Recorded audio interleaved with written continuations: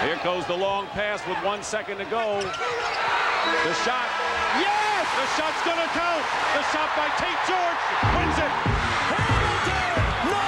Another tip! No! Hamilton! Oh, the yes! Yes! Trajan Langdon's going to take the length of the floor and try to get it off. He doesn't have a lot of time here. Pressure from Jones. Langdon trips, and UConn has done it. 3-point game, a 3 to tie, and forced overtime again. Cade DeSiva, off for Knowles. Oh, off the back rim. Connecticut has won the Big East championship. Hello, Husky fans, and welcome to another episode of the UConn Pod. This is Amon Kidwai. I'm here with Thomas Fritsch. Few weeks now since the Dan Hurley hire has gone official for UConn. The dust has settled.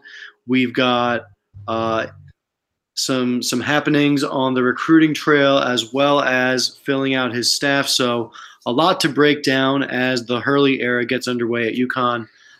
Tom, first and foremost, though, just great hire and great alignment for UConn. Big move being able to land him here.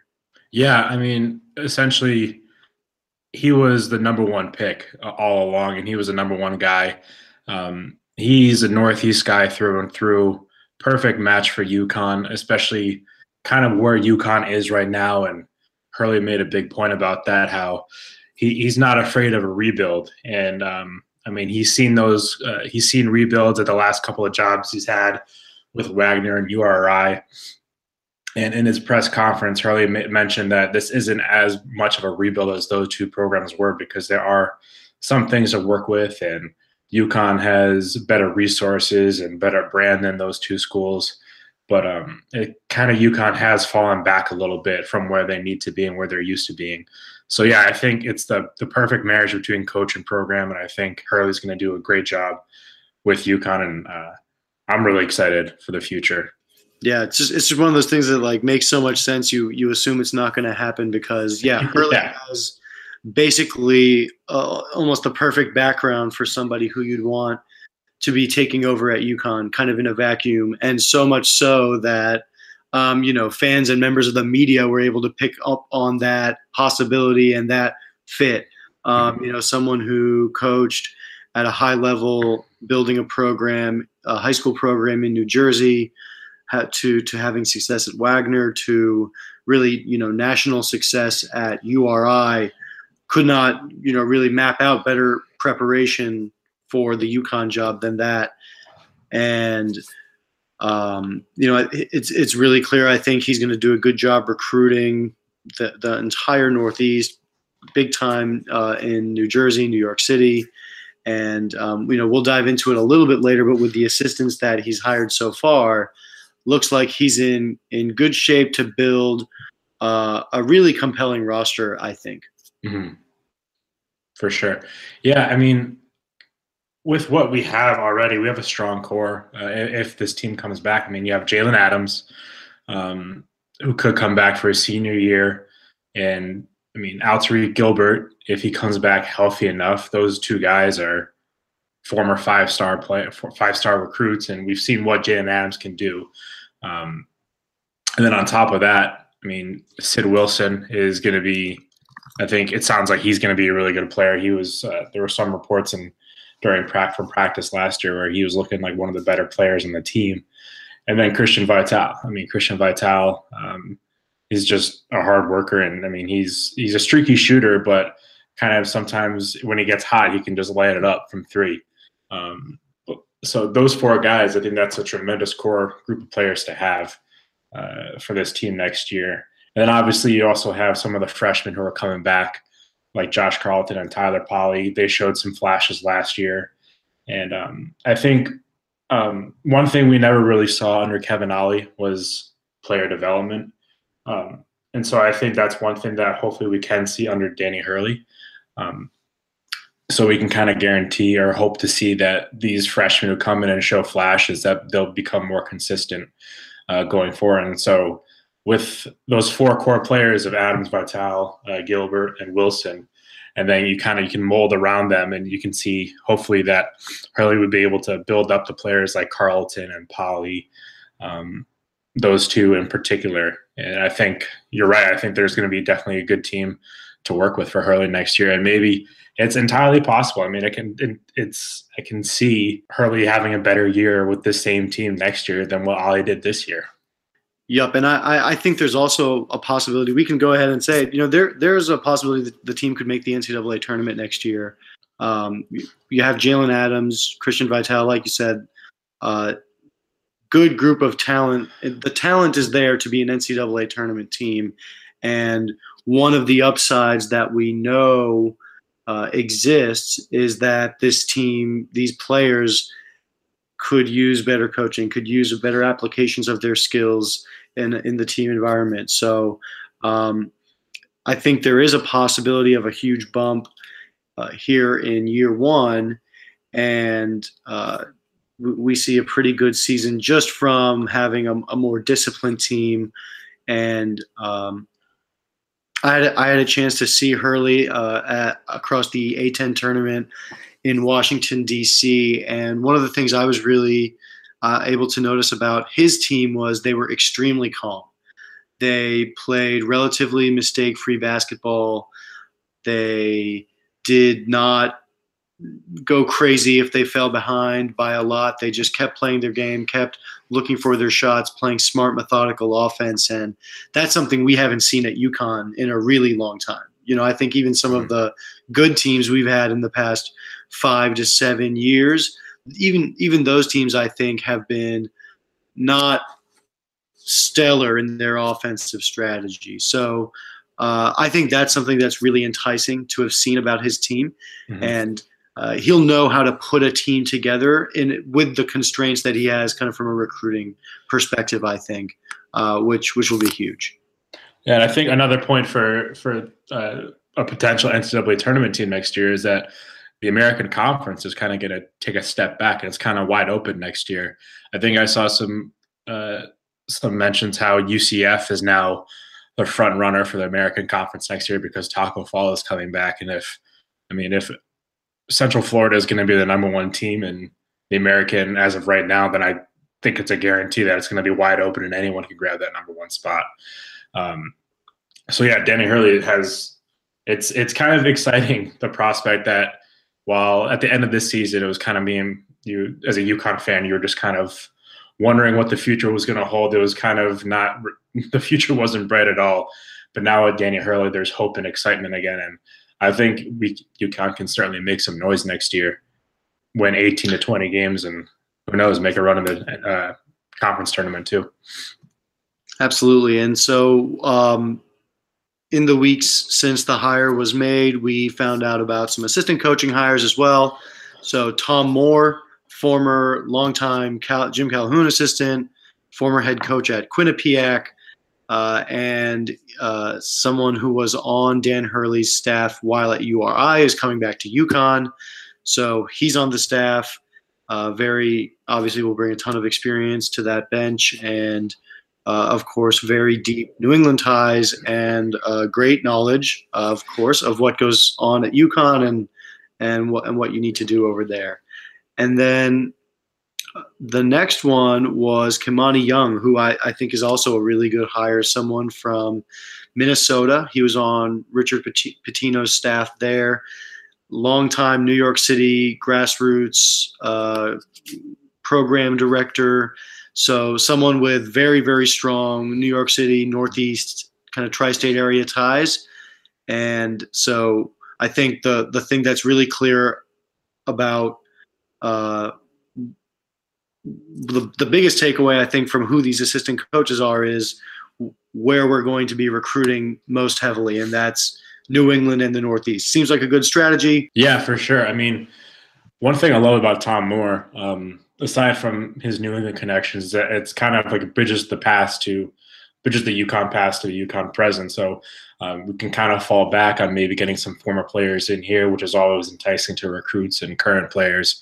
But yeah, aside from that, I mean, you got Tom Moore with the New England recruiting connections, and then Kimani Young with the New York recruiting connections. And Danny Hurley had emphasized during his opening press conference that he wanted to focus on New England in the Mid-Atlantic for UConn recruiting, and that's a really great thing to hear because the Northeast is supremely talented. Yeah, and I mean, if you're doing all of those well, you should have everything you need. So, looks like a solid starting recruiting strategy in place. Will be interesting to track that and see how it goes. Yeah, and it looks with in terms of like the recruits that we have for the 2019 class, I'm counting at least about like 12 or 13 kids who are in the top 100 for just within Connecticut, New Jersey, New York. I mean, even in Connecticut, there's 3 guys who are in the Rivals top 150. And those actually were Danny Hurley's first 3 off years as the head coach at UConn for the 2019 class. You got Trey Mitchell, who's a power forward and center, Jaden Dallaire, who's a small forward, and Akak, who's a power forward. And they're all in Connecticut, so it's imperative for Danny Hurley just to kind of get out there, offer these kids, and kind of put up a fence around Connecticut and make sure none of these top kids leave the state and that they just come play for UConn. Yeah, it would be big to get one or even a couple of those guys for sure. But that's 2019. Let's take one quick step back. Let's not get ahead of ourselves. The class of 2018 lost all 3 signees. Not terribly surprising, but it did happen. We've been trying to kind of read the tea leaves, figure out what's happening. There are now 3 open scholarships on the roster, correct? So, correct. If you had to guess, how would those roster spots get filled, or who are some candidates to keep an eye on? Well, I think anybody who's hoping that the guys who decommitted, any of them will recommit to UConn. I don't think that's going to happen at all. It seems like James Aquino has kind of moved on and he's looking at Georgetown and other schools. And then the other guys, just seems like UConn's not involved anymore. And Danny Hurley wanted to go in a separate direction with those guys. I think earlier tonight we just saw there was this one Pitt decommit who had UConn in his top 6, Bryce Golden. He's a 6'9" power forward, kind of looks like a stretch forward, kind of banger kind of guy. UConn's in his top 6 along with schools like Syracuse and Wichita State. So I think what we're going to see is probably a big like Bryce Golden. Doesn't mean it's going to be Bryce Golden, but I think we're going to probably try and get a power forward or a center.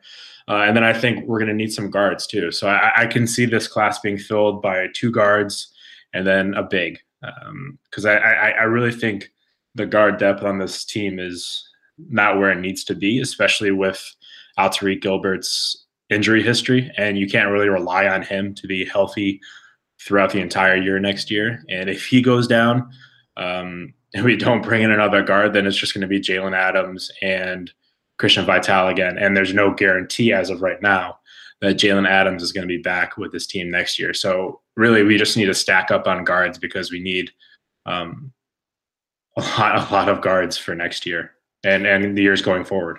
For sure. Any other names on your radar in terms of 2018 guys or possible transfers? Yeah. So there's another guy who's down in Florida. He's a combo guard. His name is Sorrell Smith. It looks like UConn was in to visit him, and Sorrell Smith might I think he's on an official visit to Maryland right now, but he's going to announce his top 3 sometime the next week. So I guess we'll have to be on the watch for that. Another intriguing name that's kind of been in the rumor mill right now is Jalen LeCoux. He's a 2019 guard at the moment. I think he's top 15 there. He's an original New York kid. I think he plays for Christ School in I think it's in North Carolina. But there's talks that maybe UConn's trying to get him to reclassify to 2018. So I think actually a lot of schools are trying to get him to reclassify to 2018, and UConn's one of the ones focusing on him. And I think that's one of Hurley's top targets for the class of 2018. So I think that's huge. If UConn can, if UConn and Dan Hurley right off the bat can convince a 5-star kid to reclass early and then commit to UConn, I think we're in very good hands if for the future, if that's what happens. Yeah, that would be obviously a big, quick awesome turnaround if that would happen. And I actually had a chance and we're gonna run it in a little bit, but I had a chance to speak with Eric Bossy, and he gave us a couple of names of some guys who are in and around the Rivals top 150. A couple of guys available still in the class of 2018. So we'll dive into that a little bit more later on, but we've talked a little bit about what next season could be. Mm-hmm. Why don't we try and just get a little bit more into what do you think are the short and medium term expectations that Dan Hurley has, year 1, year 3, that kind of thing? I think, while I would love to see a return to the NCAA tournament next year, a lot depends on how this whole roster shakes out and what's going to happen. But I think next year, what I just need to see is that this past year with Kevin Ollie's team is just we saw the team just quit. That was kind of evident in the fact that UConn had 8 losses by 20 points or more, and it was just kind of like an awful season in that regard.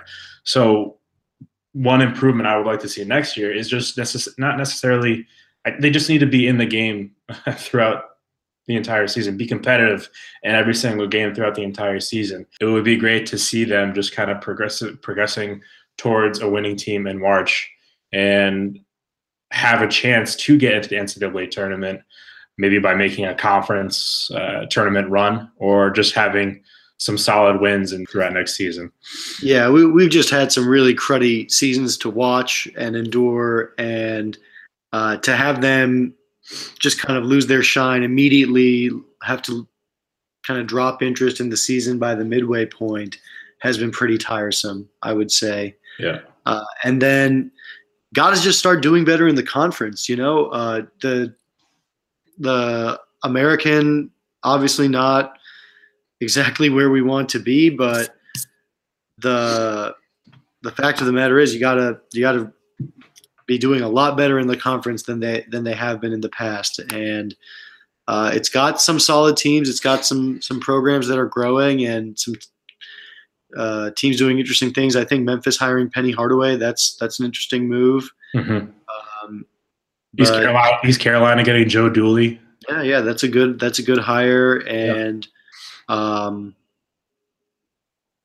think you want to just compete in your league, because if you compete in your league, you're a good enough team to be a perennial top 25.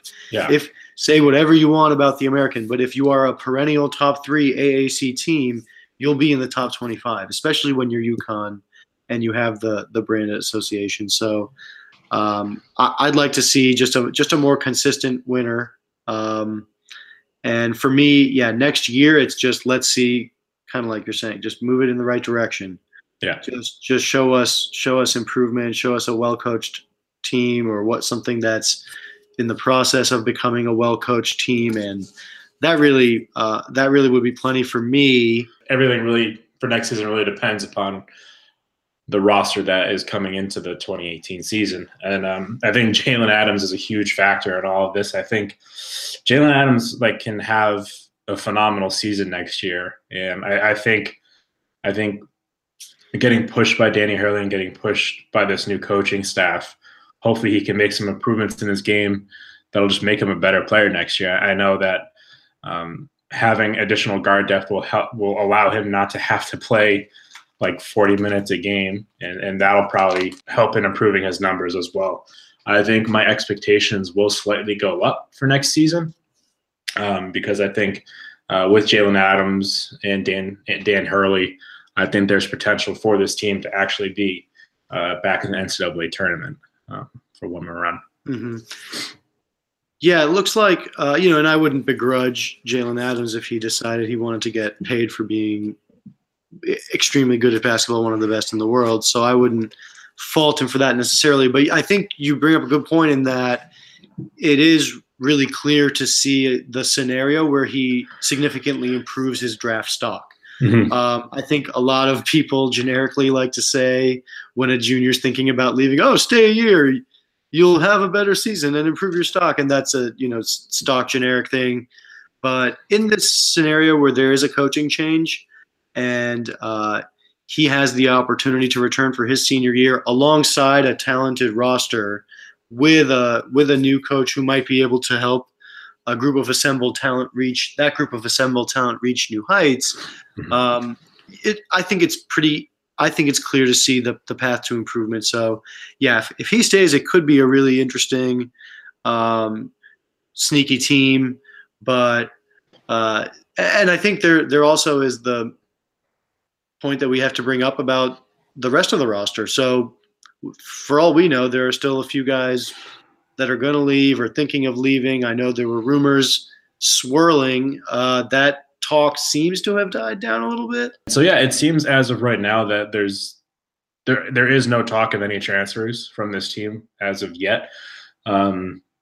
Granted, the school year is still in session, so you never really know what's going to happen until the school year gets out. I mean, summer could happen, and a kid could announce that he wants to transfer during summer. So, but as of right now, it sounds like this team that we have right now I don't think there's going to be any defections. That would be good, and I think Carlton, he really showed a lot as a freshman, and someone who will be the leading candidate for big man minutes with very little competition going forward. So, and then I think we've seen some solid stuff from the other guys on the roster too. So that's promising, but definitely I think does remain to be seen because still certainly anything can happen. They might not get along well with the coach, across workouts in the first few months. Yeah. Yeah, really just anything can happen. But I do think, as we've kind of been saying, if you've got Jalen Adams, Christian Vital, possibly Alterique Gilbert even, Sid Wilson, you can talk yourself into that team being something kind of good. Josh Carlton, those other guys. You can talk yourself into that team being pretty good or at least pretty competitive in the American. Yeah. So for now, we'll hold on to that until we have reason to start going back to being really pessimistic about it. We'll hold on to hope for now. Seems like the Dan Hurley era is off to a good start. We'll be chatting with Rivals national analyst Eric Bossy later to break down the hire in a little bit more detail and discuss what UConn recruiting might look like, and we may have another guest as well. All right, we are very lucky to be joined here today by Eric Bossy. He's the Rivals national basketball analyst, an expert in recruiting across the country. Eric, thank you so much for joining us. No, thank you for having me on. I appreciate it. Our pleasure. And we're hoping we could get some of your time today to just talk a little bit about UConn's hiring of Dan Hurley. He's filled out some of his staff as well. From your perspective, watching this coaching search go down, how do you feel like this went for UConn, given alternatives, given who else was competing with them in the coaching market?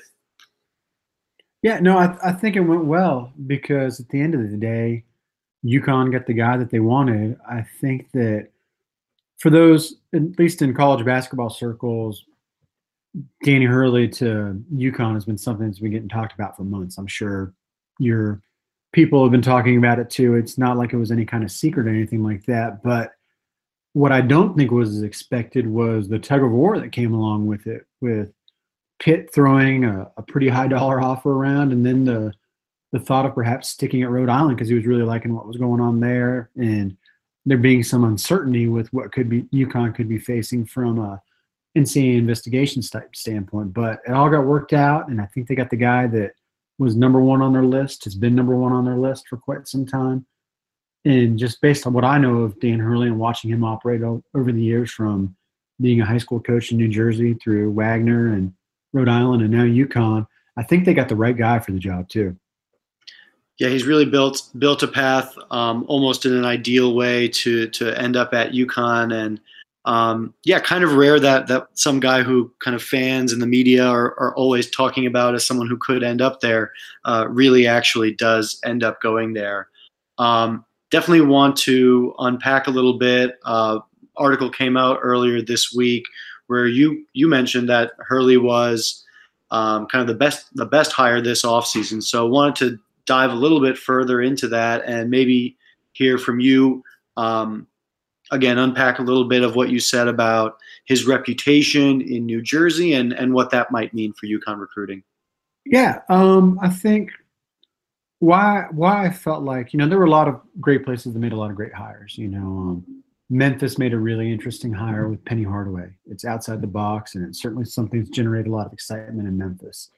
Louisville went out and probably got the best available guy in terms of reputation and what he's proven he can do with Chris Mack from Xavier. But I feel like UConn really needed someone who could kind of build things from the ground up again. And that's something that I think we've seen Hurley do at Wagner in Rhode Island. So that's why I thought he was the best fit. And also just because he's a guy, he knows the region, he knows the landscape. He's going to walk in with a really good understanding of what needs to be done. And so that's why I felt like he was the best hire, especially when you're looking long-term for a program. And so what is your sense of what his reputation is in the New Jersey area, from his time there and time as a head coach and, areas where he'll be particularly strong from his own background in recruiting? Yeah. Well, I think we need to expand it from just New Jersey and just say New Jersey, the Mid-Atlantic, and New England, because that's really where he has done well. He's gotten guys from Philadelphia, at UConn, at URI. Fats Russell was a really good freshman point guard this year from Philadelphia. He's gotten DC, one of their better guards, Jeff Doughton, is a DC guy. Their recruiting class, their best guy coming in, Jermaine Harris, was a DC guy. So I just think that Eastern Seaboard from, say, DC on up through New England is kind of going to be his place. And, he made his bones, obviously, as a high school coach, and people certainly know his dad. Mm-hmm. As one of the greatest high school coaches of all time, with his days at St. Anthony's in Jersey City.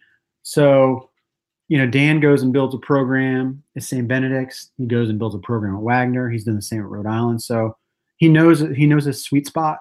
I think he's going to stay in there.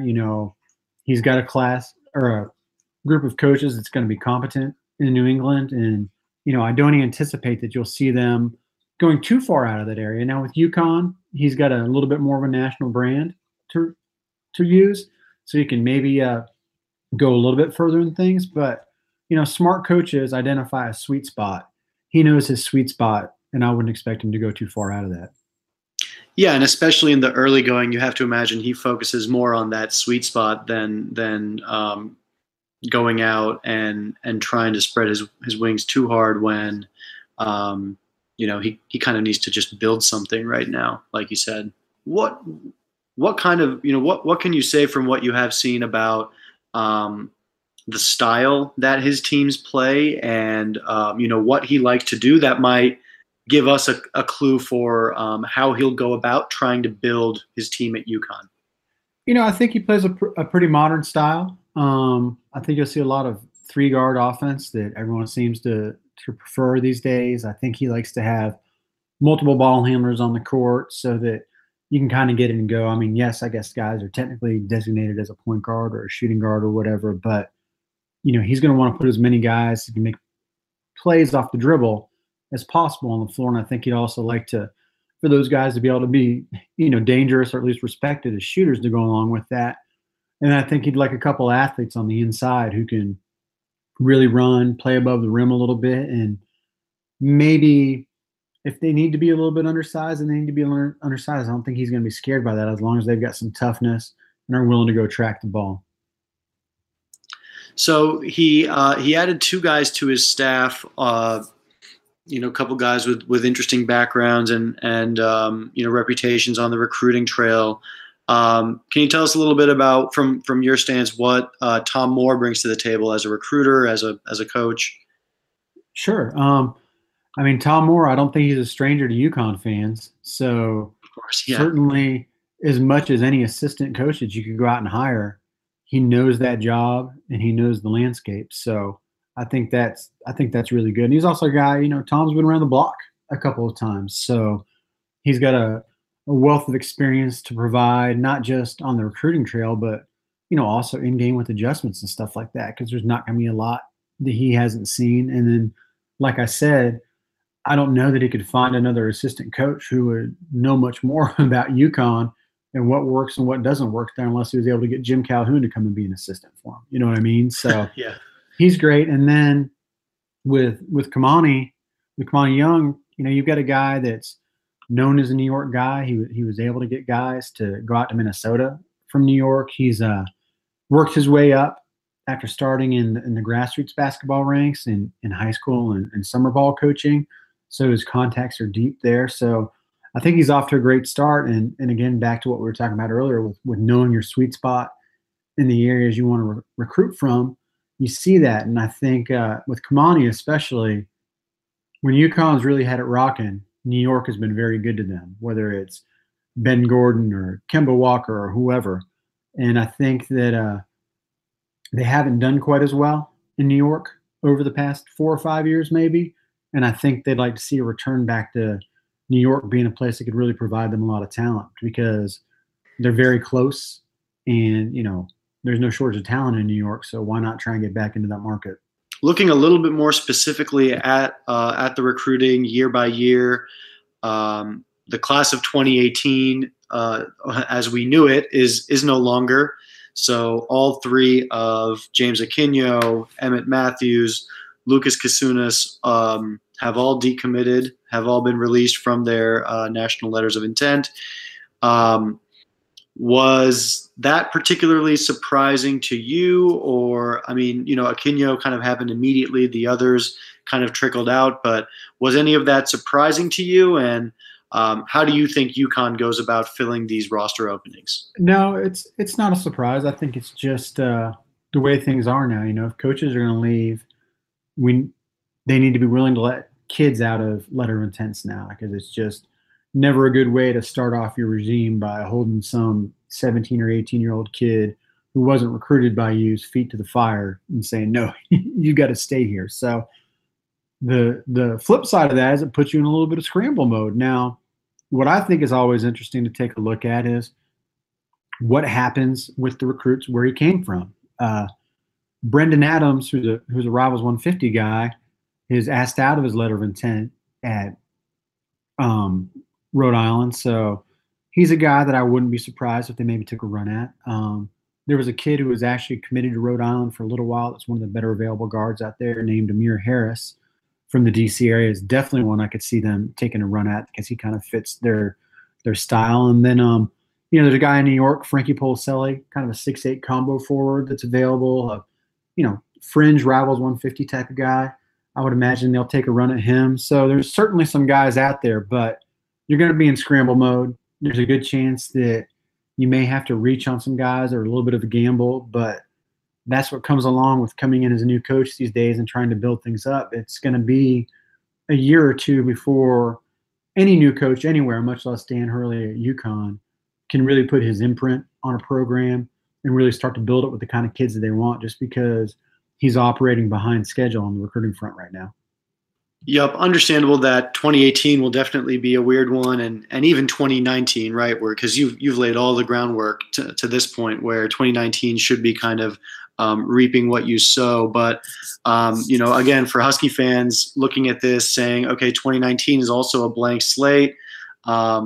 They've got some offers out to the big Connecticut guys, who they need to, but what are reasonable expectations from a recruiting perspective for 2019? Yeah, it's like you said, it's crazy to think about that. Here we are, it's early April, and these guys aren't graduating high school for another 13, 14 months for the most part. And you would think to yourself, oh, okay, it's still plenty of time to get involved with these guys. But the way the recruiting cycle is sped up so much, a lot of these guys are way down the road in the recruiting process. So you're trying to build things from the beginning. That's why maybe a guy like Kamani is a big ad. I think we would probably be smart to take a look at who he was on at Minnesota, because I would imagine if he was recruiting a guy from the New York area at Minnesota, you can go ahead and count on him wanting to recruit them at UConn too. We'll see how they finish out the staff, but like you say, there's good guys in the area with the Trey Mitchells and the Cox of the world and Jaden Delaires, who, I think Delaires got to be right up there, if not the top target, certainly one of the top 2 or 3 that will develop, as an in-state kid right there that's talented and really has a chance to come in and make an impact from day one, I think, because he's got that skilled kind of inside-outside game that everyone wants out of a 4-man now. We'll see moving forward.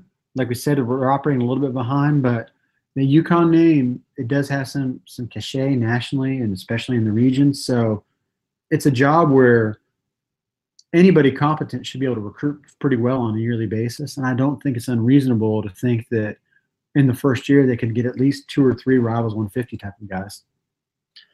Yeah, I think you bring up a good point, right? These guys are all on the recruiting trail now. They just have a slightly better looking scholarship to offer to those kids. So, maybe there's a little bit of wiggle room they have to make at least a small amount of noise in 2019.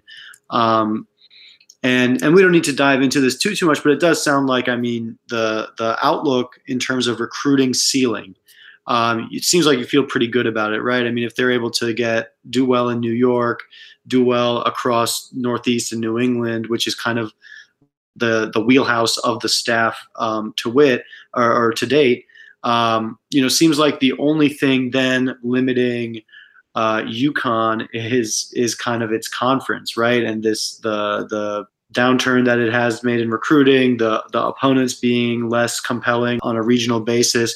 What's your take on kind of how being in the American has affected UConn and how it impacts the ceiling of the program from a recruiting and kind of the level of talent that they're able to bring in?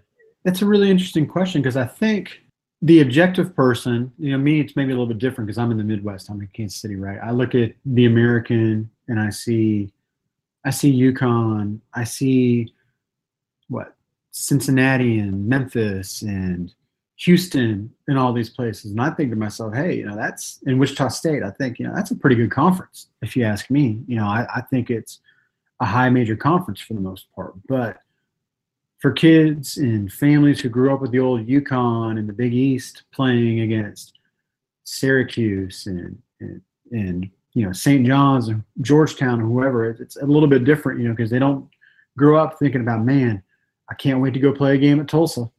It's a right. Can't wait to go, to East Carolina. You know what I mean? It's a different deal. So I think a lot of it's going to be dependent upon, Houston's got it rolling pretty good right now. Cincinnati's got it rolling pretty good. If Penny can land some big name guys at Memphis, now you're talking again. You've got some excitement. You've got a conference that could theoretically put 4 or 5 teams in the NCAA tournament when things are going well.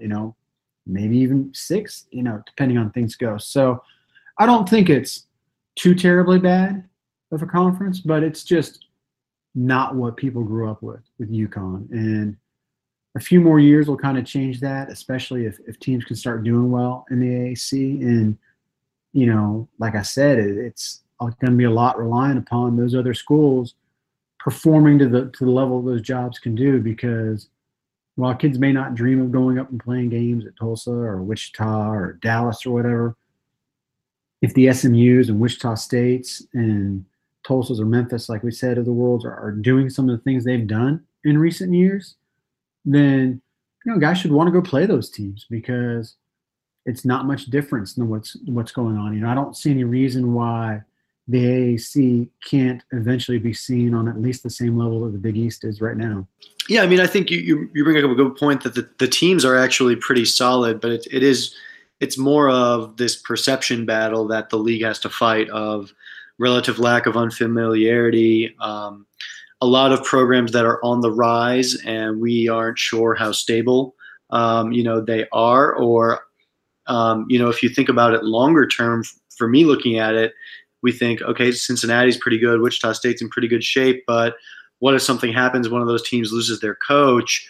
What happens next? Right. And that's a fair question because, Syracuse loses Jim Boeheim, maybe they're not going to be the same, but they're still Syracuse. Georgetown is always going to have a name. St. John's, even though they've been dreadful the last couple of years, that name's going to be there. People are familiar, whereas, how much of Wichita State being good is directly correlated to Greg Marshall being a great coach. And if he leaves for a big job, what does that do? How much of Houston being good right now is correlated to Kelvin Sampson being a good job? Those are all really good concerns, but there's not a lot you can do about that right now. You just have to kind of sell the program and that, hey, look, we win national titles at UConn. We don't care what conference we're in. We're gonna go try and win a title. So I think that's, at the end of the day, the most important thing is tying people into UConn and what UConn was. But, to your earlier point, I think where teams in the current Big East and the current AAC really struggle from is so much about college athletics and discussing high major, mid-major type stuff is driven by football. And in football, you've got those Power 5 conferences, right? You've got the ACC, the SEC, the Big East, the Big 10, Big 12, whatever. That's not the same in basketball. And I think that if you're in the AAC or you're in the Big East right now, I think you need to be looked at as a high major program. I know it's something that the coaches in all of those leagues really fight for because they've got budgets. They, for the most part, got facilities, and they've got players that they've shown they can do things. So, it's a matter of perception, but that's the job. That's why Dan Hurley is going to get paid millions of dollars, is to try and break down that wall and make people think of UConn like they used to think of it.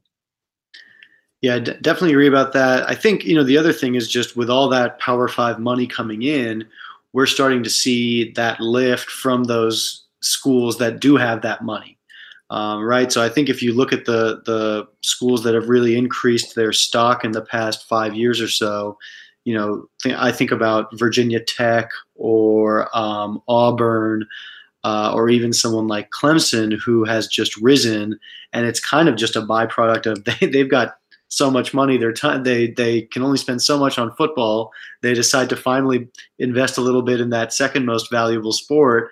So I think that's the part where if you're someone in the AAC, I think there's a worry that gap continues to increase. Is that something that you're seeing out there where the Power 5, they're starting to get, the Clemsons of the world, the South Carolinas of the world can have nicer facilities, nicer arenas, better overall situations like that? Is that something that you're seeing out there? Maybe a little bit, but Houston's getting ready to open up, massively redone facility. I've seen the practice facilities at Memphis. They play in the FedEx Forum. It's an NBA arena. Being in Kansas and Kansas City, I know what Wichita State spends on their program and some of the plans they have in place. Like Greg Marshall wants for nothing. If he needs to fly private somewhere to go see a guy, there's boosters lining up to give him those charter planes. So can you ever keep up with those programs? No, it's going to be tough. Like you said, Clemson, as much as they might not want to, eventually has to spend some money on their basketball program. And when your football program is playing for the national title seemingly every year right now, there's a lot of money to go around, right? So, the economics are never going to be totally fair, but I don't think we're talking about like, little sisters of the poor type situation here. It's certainly better. And if we're comparing it just to the A10, where Hurley was, it's a huge step up in class and facilities and availability of things. So, all things being equal, I think he kind of likes where he's at and what he's got to work with now. Awesome. Well, it started as a UConn conversation. We scooted a little bit upward, but Eric Bossi, thank you so much for your time. You want to let our audience know where they can find you on Twitter and where they can find your work online? Yeah, absolutely. If you're looking for us on Rivals on the national site, the easiest way to get to us, so you don't have to sift through all the football, is just go directly to basketballrecruiting.rivals.com. It's the easiest way to find us. And if you want to find me on Twitter, it's pretty easy. It's at eBossHoops. That's EBOSSHOOPS at eBossHoops. And, we're pretty easygoing guy. I do my best to interact with the fans as much as possible, but come by the site, swing by the message board, shoot me a question on Twitter. I'll do my best. And again, I really appreciate you having me on and talking a little UConn, a little AAC, and a little bit of everything in between. Yeah, absolutely. Thank you so much for the time. Really appreciate it. And yeah, I can vouch for the fact that Eric is definitely willing to answer a lot of questions that come his way and has been very generous with his time. So always willing to mix it up. feel free to. And again, Eric, thank you so much, and have a great rest of your day. You too. Thank you. All right, so we're here with Bill Koch from the Providence Journal, who has been covering the URI Rams across the Dan Hurley era. Bill, thank you so much for joining. My pleasure, guys. Thank you. Awesome. So obviously the Huskies were able to make a pretty big move by hiring Hurley away from URI, beating out Pitt to do so. What kind of guy, first and foremost, what kind of guy is UConn getting as their new head coach? Blue-collar guy, detail-oriented guy, someone who grew up in a basketball family. Obviously, his father, Bob Sr., is the Hall of Fame coach from St. Anthony High School in New Jersey. His brother Bobby is head coach there at Arizona State right now. A basketball family through and through, and somebody who you would think would restore UConn to where it should be in the college basketball world in very short order. Awesome. Well, I think, yeah, for UConn fans, that's definitely a lot of different forms of music to their ears. What kind of players did he specifically, if at all, kind of gravitate towards? If there's a specific style of guard he liked, or big man, or what did he look for in his players? For the most part, he wanted two-way guys who give an honest effort at both ends of the floor. He wants someone who's dynamic on offense, who can probably put it on the ground a little bit and get to the basket. And then on defense, he wants someone who's going to be physical, get up in you on the perimeter, and work hard at that end and give you pretty serious effort there. He always had good defensive teams at URI, particularly on the perimeter. He was playing three guards, generally a smallish sort of four-man, and then a five-man, whether he be undersized or not, who's pretty powerful around the basket, usually a rim protector. Somebody like Hassan Martin, you guys could look him up. He finished second all-time at URI in blocks. Just a very physical presence in the paint. And at UConn, I get the feeling that, with UConn's profile, with its facilities, with its recent history, his recruiting is only going to get better. I also look at the guys who he brought in, and he paid very particular attention to culture and fit. He wanted guys who, sort of could jam into roles on the roster. He was not going to put square pegs in round holes. And the other thing that he did very well was he would take guys who would sacrifice for the collective. He wasn't going to recruit stars. He wasn't going to recruit rankings. He was going to recruit guys who he felt like fit well into his program and his culture. And I think, that's probably something that made URI as a whole better than the sum of its parts just about any year. Now, something that's been kind of lacking at UConn like the last few years has just been player development. So can you kind of touch on what Dan Hurley has, some kind of success stories that he's brought into URI that kind of got better from freshman to senior? Well, his best player this year was Jared Terrell, who was a first-team All-A-10 player. Now, granted, he was a four-star recruit, so he had a lot to work with from the beginning, but Jared was the type of guy who, got better, shot his career high in percentages from the field, from the line, and from three as a senior. He's about 10% better from three as a senior compared to when he was a freshman. Guys develop their bodies. You're talking about, I mentioned Hassan Martin earlier, gained about 25 pounds and turned himself into someone who could play in the paint. This year's center, Andre Berry, was a guy who lost about 60 pounds. Someone who played sparingly for his first 2 years as a junior college transfer, and then started, every game this season as senior and was a reliable contributor. Was top 5 in the A-10 in field goal percentage. So you're going to look at Hurley. He's going to put it in this program, and he's going to force guys to adhere to it. Otherwise, he's going to run them off. He's a very no-nonsense type of guy, especially with a roster that he inherits. Now, he's going to address that in recruiting because, quite frankly, he just doesn't want the headaches of dealing with maybe an elite talent if he's a fringe character. He would rather take a guy who would fit more seamlessly into his program and give him everything and just have things sort of run smoothly. So I think you're going to see a lot more emphasis on fit on the roster, and you're going to see a lot more emphasis on culture on that roster. And it will make a difference in short order there. Great. That's awesome. And One thing I was just wondering as you were talking, you had mentioned how if they don't buy in, he'd run them off. You didn't really see that often at URI, though. If I recall, there weren't many transfers out of that program during the Hurley era. Is that correct? Out of the players who he recruited, guys were not leaving. They were not transferring. His initial roster, players who he did not recruit, there were probably a handful who didn't return off that first team.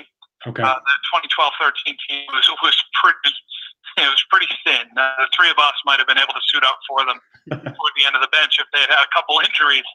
But those were not his guys, and you could tell. Once he brought his guys in, he made it a big point of pride to say, "My guys don't transfer. I create an atmosphere here and a feeling here that people don't want to leave," and that's one of those things that I think he addresses in recruiting just by being honest.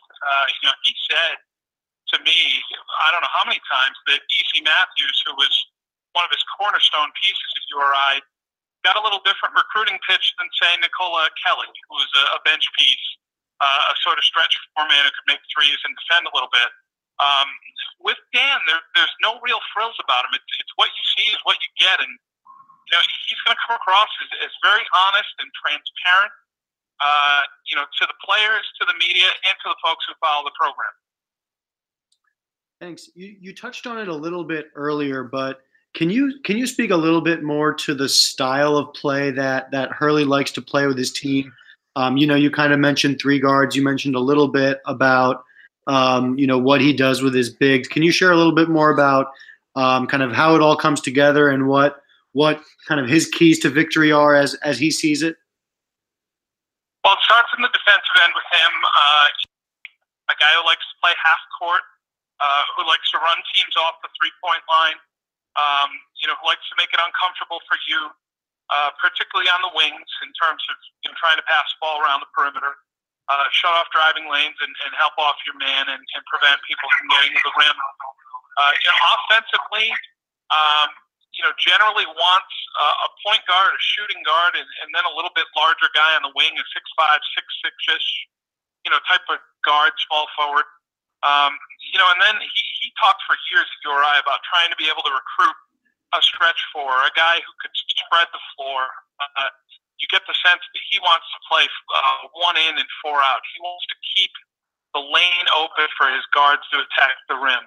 He sort of looks at Golden State or someone like Houston, maybe not as many three-pointers, but those two teams in the NBA, in terms of spacing, in terms of having the guards dictate play and having the bigs just be physical underneath and maybe clean up the mess on the offensive glass. But those are the kinds of things that you will see from him very early on, and those strengths will only come out more and more once he's able to upgrade the talent there at UConn. Very nice. I think this is the last question from us. In terms of building that roster, getting things started on the recruiting front, do you know of any guys currently on the URI roster who may be candidates to transfer over to UConn? See, the thing that is going to stop that from happening is URI just hired David Cox, who was Dan's associate head coach for the last 4 years. I really couldn't see Dan just sort of pillaging his old roster and taking players from his old associate head coach. Their recruiting class, 3 members of them, Jermaine Harris, Tyrese Martin, and third player, I'm drawing a blank. There were three players in his recruiting class. Oh, and Dana Tate, who's a forward out of Massachusetts, have all reiterated their commitments to URI. Brendan Adams asked out of his letter of intent. He could be someone who Dan goes after. I don't know what sort of conditions are going to be imposed in terms of his release. He's a 6'3" guard out of Baltimore whose brother Jalen just finished up a great career at St. Bonaventure. But in terms of current players on the roster, the key guys like Jeff Doughton and Cyril Langevine and Fats Russell, they've all committed to staying with URI. So I think it's probably going to be some kind of fresh effort there at UConn. You'd probably look for a couple transfers coming in early, whether they be grad transfers or JUCO guys, just sort of give them some numbers. And I would think they're going to attack the 2019 and 2020 classes pretty hard on the recruiting trail. I think that's where you might see, the sort of bedrock foundation pieces that bring UConn forward. One thing to look for, though, is, and I've spoken with Dan since he took the job there, he does not believe that roster lacks talent. Maybe not enough to win the AAC or be in the NCAA tournament next year. But he's looking at guys like Jalen Adams and thinking, I'm not necessarily sure that we've seen the best of Jalen Adams or that the previous staff got the most out of Jalen Adams. And sure, there's certainly a few other guys there who were highly regarded players on the recruiting trail. Obviously, Tariq Gilbert has been sidetracked with injury. We haven't seen the best out of him yet. So he's looking at that roster, and I know he thinks that he has a lot more in his hands now than he did when he took over at URI. And I'm sure that, in that respect, he's thinking he'll probably win a few more games than maybe he did his first season in Kingston next year. But I think the year that you'll look for them to take a real jump will be 2019-20 and then 2020-21 once he gets most of his own guys in there. Awesome. Yeah.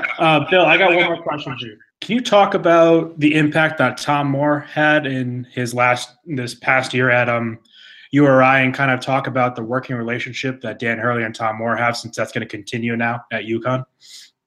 Well, I know Dan and Tom have known each other for a long time. Tom's a very valuable assistant from the standpoint that he was at UConn for a long time.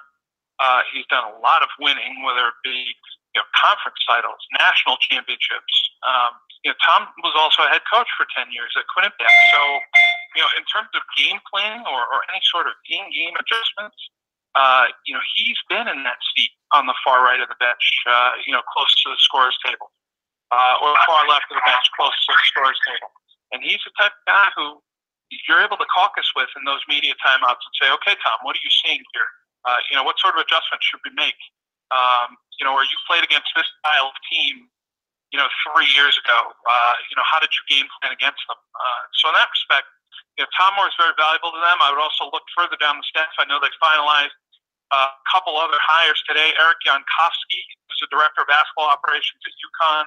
He was a walk-on under Dan at URI, a very sharp guy, very hard worker, committed.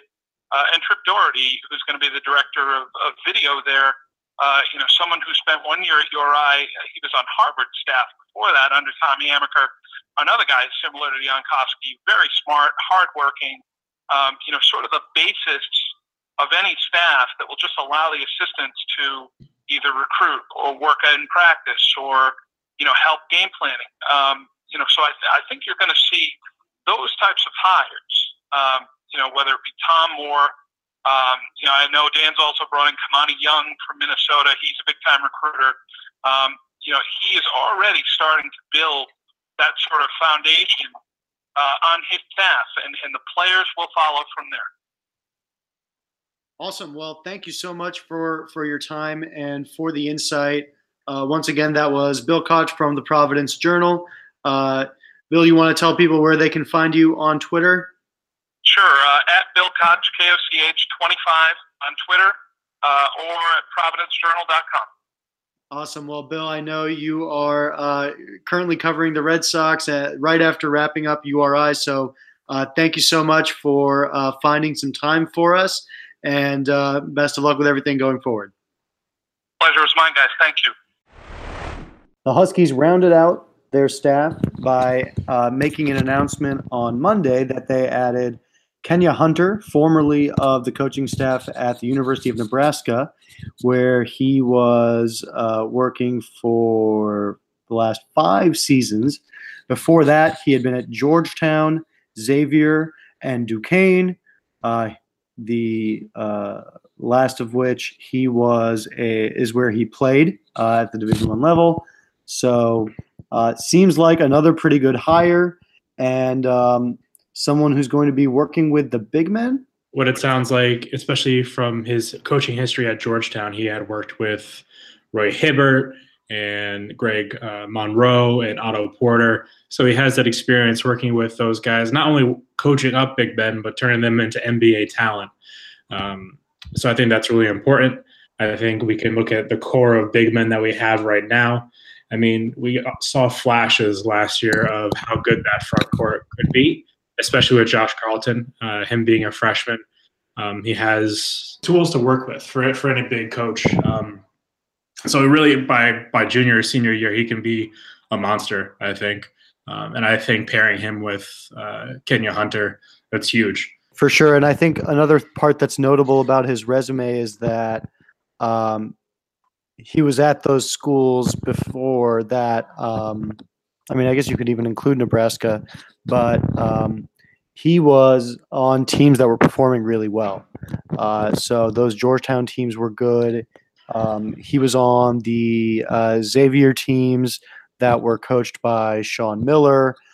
So he's been a part of some pretty good teams, including 5 NCAA tournament berths at Georgetown. So I think that's another very desirable trait. And yeah, working with big men, definitely an area where the Huskies have not been very strong over the past couple of years, and where by all rights and accounts they should be. Right, they should be able to be bringing in guys like they have been, quite frankly, guys like Mamadou Diarra or Jawan Durham or even Amita Brima, and get them into a much better state 2, 3, 4 years down the road. And that's just something we were not seeing before. So I think that's something that will definitely be really exciting to keep tabs on, is how the big men develop currently on the team, kind of like you said, but even then where things go with the power forward and center position in recruiting and such going forward. Another thing along those lines, he's from Arlington, Virginia, which is actually where I work. It's right outside of Washington, D.C.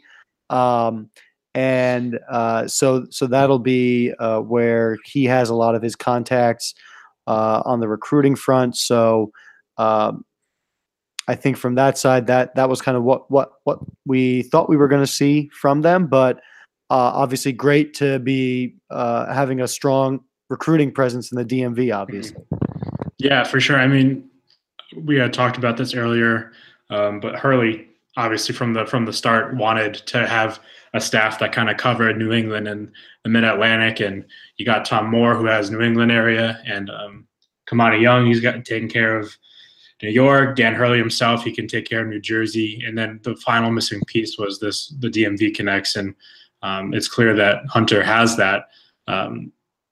He's brought in some players to Nebraska from that area. And so if he's able to convince kids who live in that area to go all the way to Nebraska, I'm sure it'll be very easy now with the UConn brand behind him and the region aspect. It'll be much easier for him to convince kids to come there. And I think he even brought that up. I think when he was speaking on it, he was talking about how when he went to UConn, he just walked in their practice facility. You see the amount of NBA guys and all the players who had been there, and the banners, and how impressive that was. And so it sounds like he's really excited to start getting to work, and hopefully he can hit the ground running and bring on some 2018 guys, bring in some talent for 2019 and beyond as well. Yeah, so we got two guys from the Big Ten, so that's a good pedigree to have there. Both guys who were there for a few years, and yeah, I mean, Hunter getting kids from the DMV to come out to Nebraska. Young was getting people from the New York City area to go all the way out to Minnesota. So, like you said, they should be able to do the same or better quality of player. And be able to get them to UConn, which is really exciting. And then you've got the closer, Dan Hurley, on that as well. So I think, and then just to say that final name, we got Tom Moore in there. Certainly don't need to sleep on him either. Obviously brings a lot of experience, great understanding of UConn and what makes it great and how great it can be. So I think you have to be really, really impressed with the staff that Dan Hurley has put together since taking over at UConn. Yeah, agreed. And I think you kind of see that the national perspective. I mean, just through Twitter, a lot of the guys who cover the sport were just talking about how those three hires it's a strong trio, and there's a lot of potential for this group of coaches right now to bring in some talent for the 2018 class. I mean, there's only a few months left, but they're hard workers, and I think they can really bring in some talent to kind of mesh well with the core and the returning players that we have for next year. Yeah, and I mean, there are some names out there for 2018. So there are still a few guys who could be in play and potentially grad transfers as well. But yeah, I mean, I think what we should be really excited about is 2019, 2020 recruiting. Obviously, these guys are new to their job at UConn, but let's just take Hunter and Young for an example.